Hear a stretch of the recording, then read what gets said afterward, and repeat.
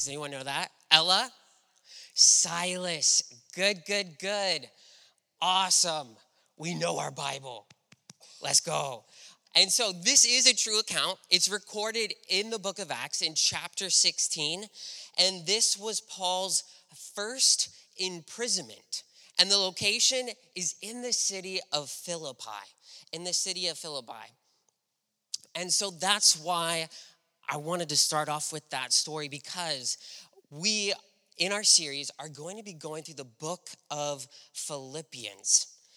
The book of Philippians, which was written by the Apostle Paul. And some key themes are joy and sacrifice. And our series' big idea is knowing Jesus in a deep and personal way gives hope and humility in our darkest of times, even in the midst of prison, which Paul and Silas were in. Now, what are the events surrounding the writing of this letter to the Philippians? Now, Paul is in prison in Rome, as recorded in Acts chapter 28. The letters written during this imprisonment are called prison epistles. Epistles is just a fancy word for letters. And the four books are Ephesians, Philippians, Colossians, and Philemon. Now, this is quite the name, Epaphroditus. This was the pastor of the church in Philippi, and he visited Paul under house arrest in Rome. And so, just so we have our timeline figured out, when Paul and Silas were in prison, that was around 51 AD. When Paul writes this letter, it's in about 61 AD, so 10 years after the fact. And so, Epaphroditus, the pastor at the church of Philippi at this time in 61 AD, he visited Paul under house arrest to encourage him and to deliver a financial gift. When Paul sent Epaphroditus back, he sent him with this letter, what we call the book of Philippians. And so, right now, I'm going to have all of us stand. I'm going to invite Micah up to read our passage. Today's passage is going to be Philippians chapter 1, verses 1 through 11. And if you guys can remain standing after Micah reads, we're going to pray. To all God's holy people in Christ Jesus at Philippi, together with the overseers and deacons, grace and peace to you from God our Father and the Lord Jesus Christ. I thank my God every time I see him. I thank my God every time I remember you in all my prayers for all of you. I pray with joy because of your partnership in the gospel from the first day until now, being confident of this, that he who began a good work in you will carry it on to completion until the day of Christ Jesus. It is right for me to feel this way about all of you, since I have you in my heart, since I have you in my heart, and whether I am in chains or defending and confirming the gospel, all of you share in God's grace with me. God can testify how I long for all of you with the affection of Christ Jesus, and this is my prayer, that your love may be abound more than the knowledge and depth of insight, so that you may be able to discern what is best and may be pure for the blameless for the day of Christ, filled with the fruit of righteousness that comes through Jesus Christ, to the glory and praise of God. Thank you. Thank you, Micah. Let's go ahead and pray. So God, we thank you for your word, how it is the source of truth. We want to clean everything that we can from this passage. Would you teach us through your Holy Spirit today and bless this time we have together? In Jesus' name, everyone says, amen. Go ahead and be seated. Thank you all. So for these 11 verses, I want to provide an outline for us. And an outline is a helpful tool for us to better understand a passage of Scripture. And so I've broken it up into 3 sections. Section 1 is Paul's greeting, which is verses 1 and 2, Paul's heart, verses 3 through 8, and Paul's prayer, verses 9 through 11. So our first section is Paul's greeting, which says, Paul and Timothy, servants of Christ Jesus, to all God's holy people in Christ Jesus at Philippi, together with the overseers and deacons. So looking here, Paul. Who is Paul? Paul was an apostle. He didn't start off that way. He started as a persecutor of Christians, a Pharisee, a Jewish Pharisee, so a very religious person, but he did not recognize Jesus as the Messiah, as the anointed one, the promised one of the Old Testament, until an encounter on the road to Damascus. And it was really that moment where he became, he turned from a persecutor to a preacher, to an apostle to the Gentiles. And an apostle really just means he was chosen by the Holy Spirit, that he witnessed the resurrected Christ, and he had the ability to perform miracles. And so we call that really apostolic authority, right? And so he writes in this letter, so we take it in as the authoritative word of God. Paul, he went on 3 missionary tours, and it was on the second missionary tour that we recounted with the missionary story with Acts chapter 16, Paul and Silas in Philippi. Now, who is Timothy? Timothy was a convert on Paul's first missionary tour who actually joined Paul and Silas on that second tour. So Timothy is a familiar face to the people in Philippi. And it was later in Timothy's ministry that he became the pastor at the church in Ephesus. And Paul he wrote 2 letters to Timothy, 1st and 2nd Timothy. And I want to read what Paul had to say about Timothy in the book of Philippians. So in Philippians chapter 2, verses 19 through 24, Timothy is talked about. Verse 19, I hope in the Lord Jesus to send Timothy to you soon, that I also may be cheered when I receive news about you. Catch this. I have no one else like him who will show genuine concern for your welfare. For everyone looks out for their own interests, not those of Jesus Christ. But you know that Timothy has proved himself, because as a son with his father, he has served me in the work of the gospel. It continues, but really Paul considered Timothy as a son. As a spiritual son, and that's just an amazing relationship. So that's kind of a little preview on who Timothy is. Now, let's look at servants of Christ Jesus. And this word servant, it really comes from the Greek word pronounced doulos. Everyone say doulos. Beautiful. You guys are Greek scholars already. And so what I want to highlight with this word is that in the Greek, it's kind of interesting how the translators chose this word servant here. I think it's mainly because of the bad taste the word slaves leaves in people's mouths, because that word doulos actually really means slaves. And I think it's a better word to describe who we are in relationship to Christ. There's 6 Greek words for servant, and doulos is not one of those. And so this is some of the reasons why I think doulos is a better word, why slave is a better word. One is because Christians are purchased, right? Just as slaves are purchased, Christians have been purchased by Christ's blood. Christ is our master. He is Lord. right? We are to serve no one else but him. Now, servants, they were employed.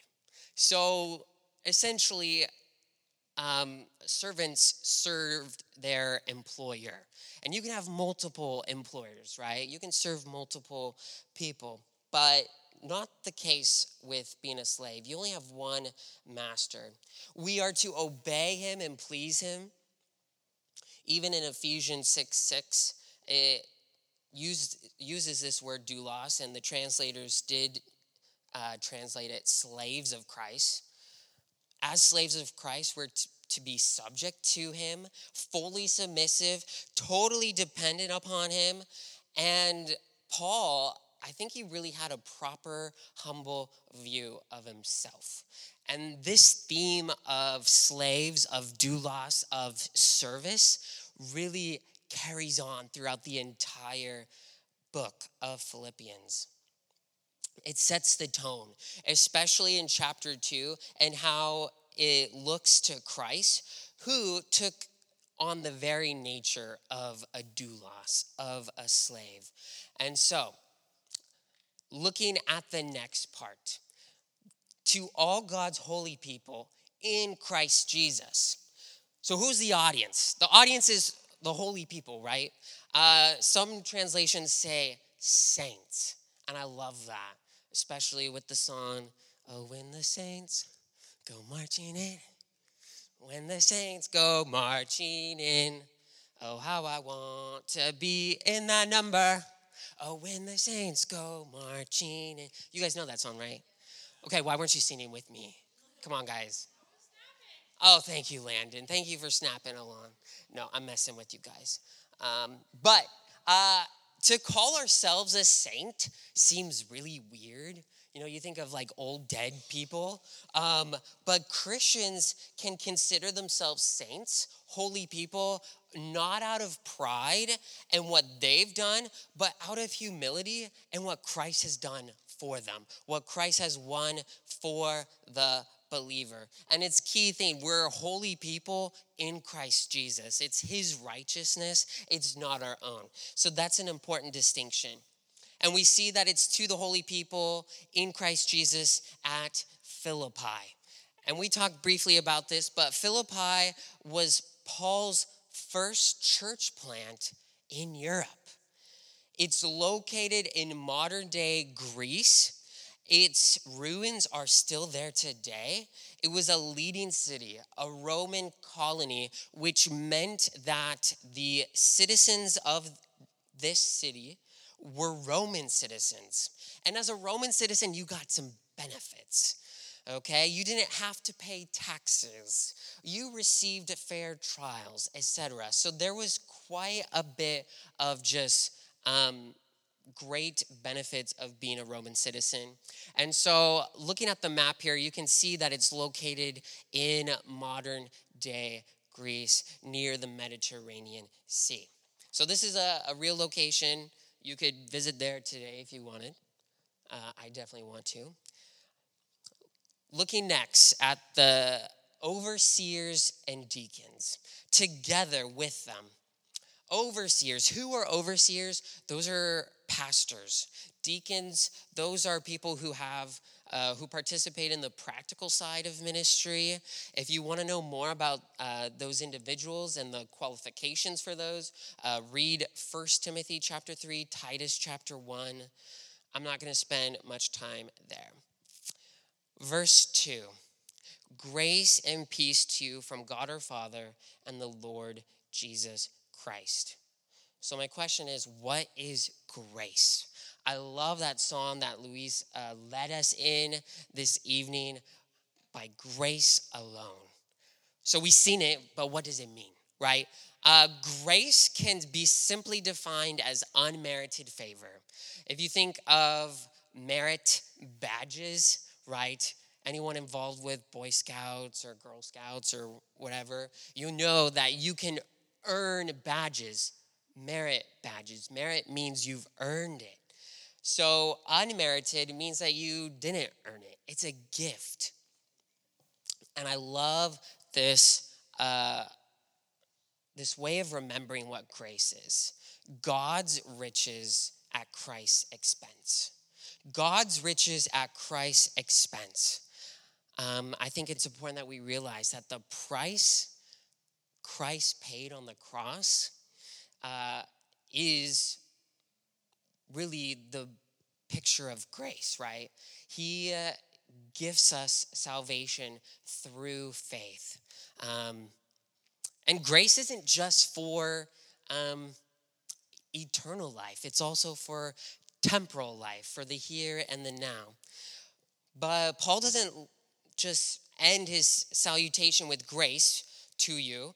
It's grace and peace. Peace is wholeness, is to bind together. It's tranquility. And so with this, once we receive the grace of God, we then have peace with God. So there's an order. The order is significant. Grace comes first and then peace. Once we've received grace, the grace of God, we then experience the peace with God. And without God's grace, we are children of wrath. But by God's grace, by Christ's sacrifice, we can be brought together having peace with God. This is a common salutation from Paul. There's a lot of scriptures that relate to this. You can see all the times Paul uses it. Some other authors, aka that aren't Paul, also include this salutation. But this is kind of like a trademark of Paul in his writing. And we see the source. We see the source of this grace and peace. It is from God our Father and the Lord Jesus Christ. That's the source. That's where we receive this grace. And so those two verses are Paul's greeting. Let's move into the next section, looking at Paul's heart. Starting with verse 3. I thank my God every time I remember you. In all my prayers for all of you, I always pray with joy because of your partnership in the gospel from the first day until now. Who thanks God when they think of you? Who is praying for you? Now, we have to remember that Paul, when he's writing this, he is under house arrest. He is in chains. Yet he is praying with joy for these Christians in Philippi. I think that's just so amazing. And I love that every time, always. It's just amazing looking at Paul's heart for these Christians in Philippi. And I underlined the word my God. That's a possessive pronoun. My God. It's not just the God of the universe, it's my God. And as believers, we have that privilege of approaching the throne of grace in full confidence, not in who we are or what we've done, but just through Christ. Partnership in the gospel. How was the church at Philippi partners in the gospel with Paul? Well, they were a people who were giving, they were praying, they were suffering, and they were witnessing. And it's amazing because the Philippians witness the effectiveness of Paul's ministry, even in chains, right? We talked about the story at the very beginning. In chains, the jailer and his household came to Christ. So even while Paul is in chains in Rome, they have confidence that he is still being effective in ministry. I think also when someone shares the good news of Jesus Christ, there exists an unquenchable appreciation. Paul had introduced them to the Savior. Supporting Paul financially was the least they could do. Praying for him was the least they could do. Looking at verse 6, being confident of this, that he who began a good work in you will carry it out unto completion until the day of Christ. You know, God is faithful. When God does his work in our hearts, when he indwells you with the Holy Spirit, the Holy Spirit's not, just renting out space, in and out, in and out. No, he's there to stay. Romans 8:30 says, those God justified, he also glorified. And that really shows the beginning to the completion. How when we are justified, that when we're declared righteous by God, it's as if we are glorified. And that day of glorification will be when we meet Christ face to face at the day of Christ. Looking at verse 7 and 8. It is right for me to feel this way about all of you, since I have you in my heart, and whether I am in chains or defending and confirming the gospel, all of you share in God's grace with me. God can testify how long for all of you with the affection of Christ Jesus. Are you continuing to hear Paul's heart? Paul gives even like a defense, a justification for his feelings. And I think this is so amazing how Paul is in chains, yet he's the one who's providing encouragement. I think in our really ego-driven, self-absorbed society, this is countercultural, where everyone's focused on me, myself, and I. Paul models what it means to consider others before yourself. And so we should have this same heart really for the church, the body of Christ, knowing what Christ has done. Let's look at that final section, Paul's prayer. And this is my prayer, that your love may abound more and more in knowledge and depth of insight. I want us to look at that word love. In Greek, the language the New Testament was written in, there are multiple words for love. In our English language, when we say, oh, I love pizza, it doesn't carry the same weight, I guess, as when a couple is at the altar exchanging vows and, they say, I love you, right? So same word, two different contexts. The same love is different. And so the Greek word for love here is agape. Agape is self-sacrificial love, which seeks the loved one's highest good. Agape is an attribute of God. 1 John 4:16 says, and so we know and rely on the love of God has for us. God is love. God is agape. Whoever lives in love lives in God and God in them. Paul's praying that this love would abound more and more in knowledge and depth of insight. So this is an informed love. It's not an absent of thought. It's not absent of reasoning and logic. Our love for God should be rooted in the knowledge of who God is, found in his word. Similarly, our love for others should be rooted in the knowledge of who God is and his heart for them expressed in Scripture. As our knowledge of God grows, our love of God should grow accordingly. As our love for God grows, it should cause us to pursue knowing him more. Knowledge and love go hand in hand, right? If you are pursuing someone romantically, you are actively seeking to know them better. And so we see this applies to our relationship with God. We need to be actively pursuing a deeper knowledge of him.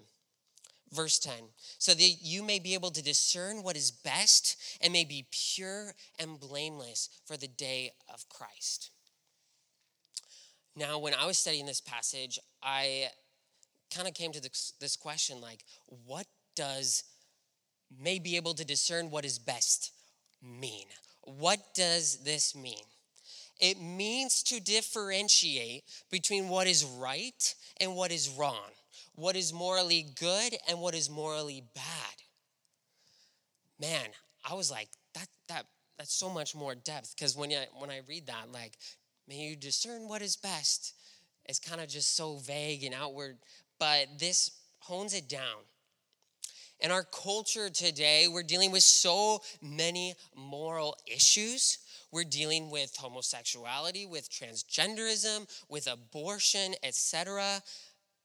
Guys, the Bible has the answers to these issues, yet so many people don't bother to look. We must be rooted in truth. We must be rooted in God's word. It's so important. Psalm 119 is a chapter in the Bible that David, the psalmist, King David, wrote.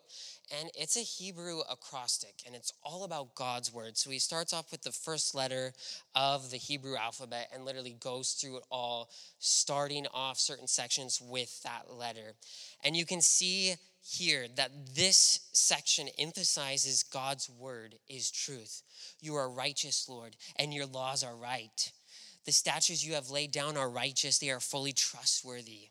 Your righteousness is everlasting and your law is true. Your statutes are always righteous. Give me understanding that I may live. That I may live. May we cling to God's word. And it continues, verse 10 in Philippians, it continues, and may be pure and blameless for the day of Christ. So if we know what is right and we know what is wrong, we can then choose what is right. Therefore, being pure and blameless, we can then achieve that. And pure from what? Pure from sin. And so that's so important. The day of Christ, what's that referring to? It's referring to when we come face to face with our Lord Jesus Christ. And we have to give an account for our life, for the things we've done, the good, the bad. Will you be ready that day? And so, on that day, I want to add this. On that day, will God say to you, good and faithful doulos, good and faithful slave, good and faithful servant.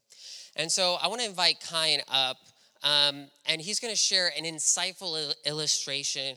You can give him a hand. We love Kyan here at Bethel Youth. And so it was so cool because we were just at summer camp. Many people were already dismissed, and we were just kind of just in the moment, and Kyan shared this, and I'm like, wow, this is really good, and I want him to share it with you all. Hey, so you guys all brush your teeth, right? Oh, okay. Well, if you aren't, you should. But, you don't brush your teeth once a month, right? So if you would brush your teeth once a month, how good is that going to do for your teeth? You're not going to, if you brush your month, or you brush your teeth at the first of the month, and then at the last day of the month, you check and look at your teeth, it's probably going to be in a worse condition than you found your teeth. That is so, but if you brush your teeth one day,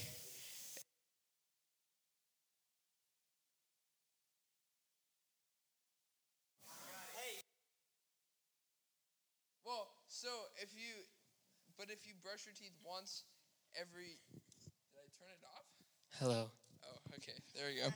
So if you brush your teeth once every day for a week or a month, you're going to see improvement. So brushing your teeth once for a month is not going to do anything. Now, this is the same with reading your Bible and growing your faith in Jesus. If you, at the first of the month, you wake up and you read your Bible and you only read it that first day of the month and you don't read it the rest of the month, it's not going to do anything for your faith. But if you read it once every day for the entire month, you're going to just elongate your faith with Jesus so much. So it'll do a lot. And that's kind of relates with the idea of being pure and blameless, because you'll have that kind of relationship with Jesus instead of just brushing your teeth once or doing something once in a month.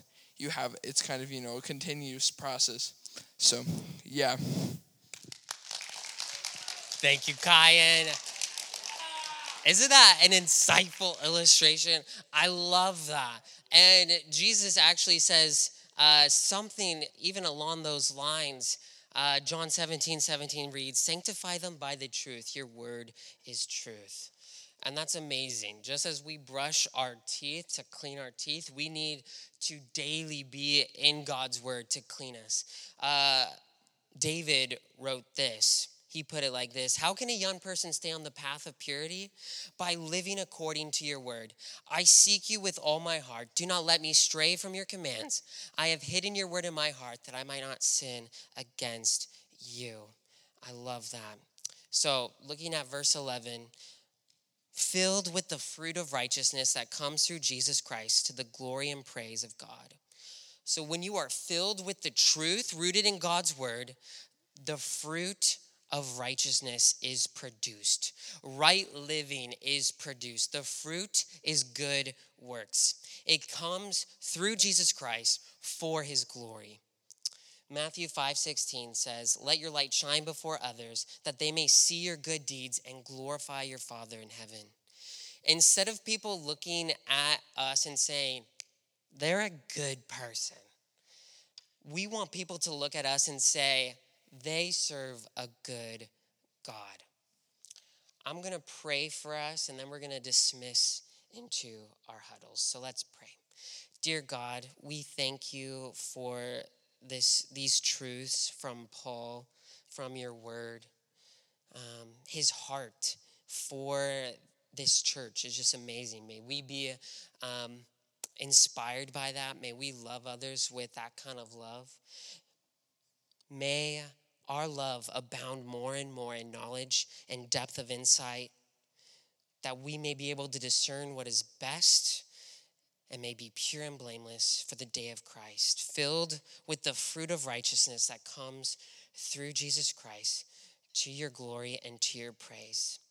Bless our huddles. In Jesus' name we pray. Everyone says, Amen. So we're going to break off to our huddles. We don't have too much time, but youth leaders just kind of choose some questions that will be meaningful in this time from the screen. Boys are in the back. Girls are in the front. High school is to your right. Middle school to the left.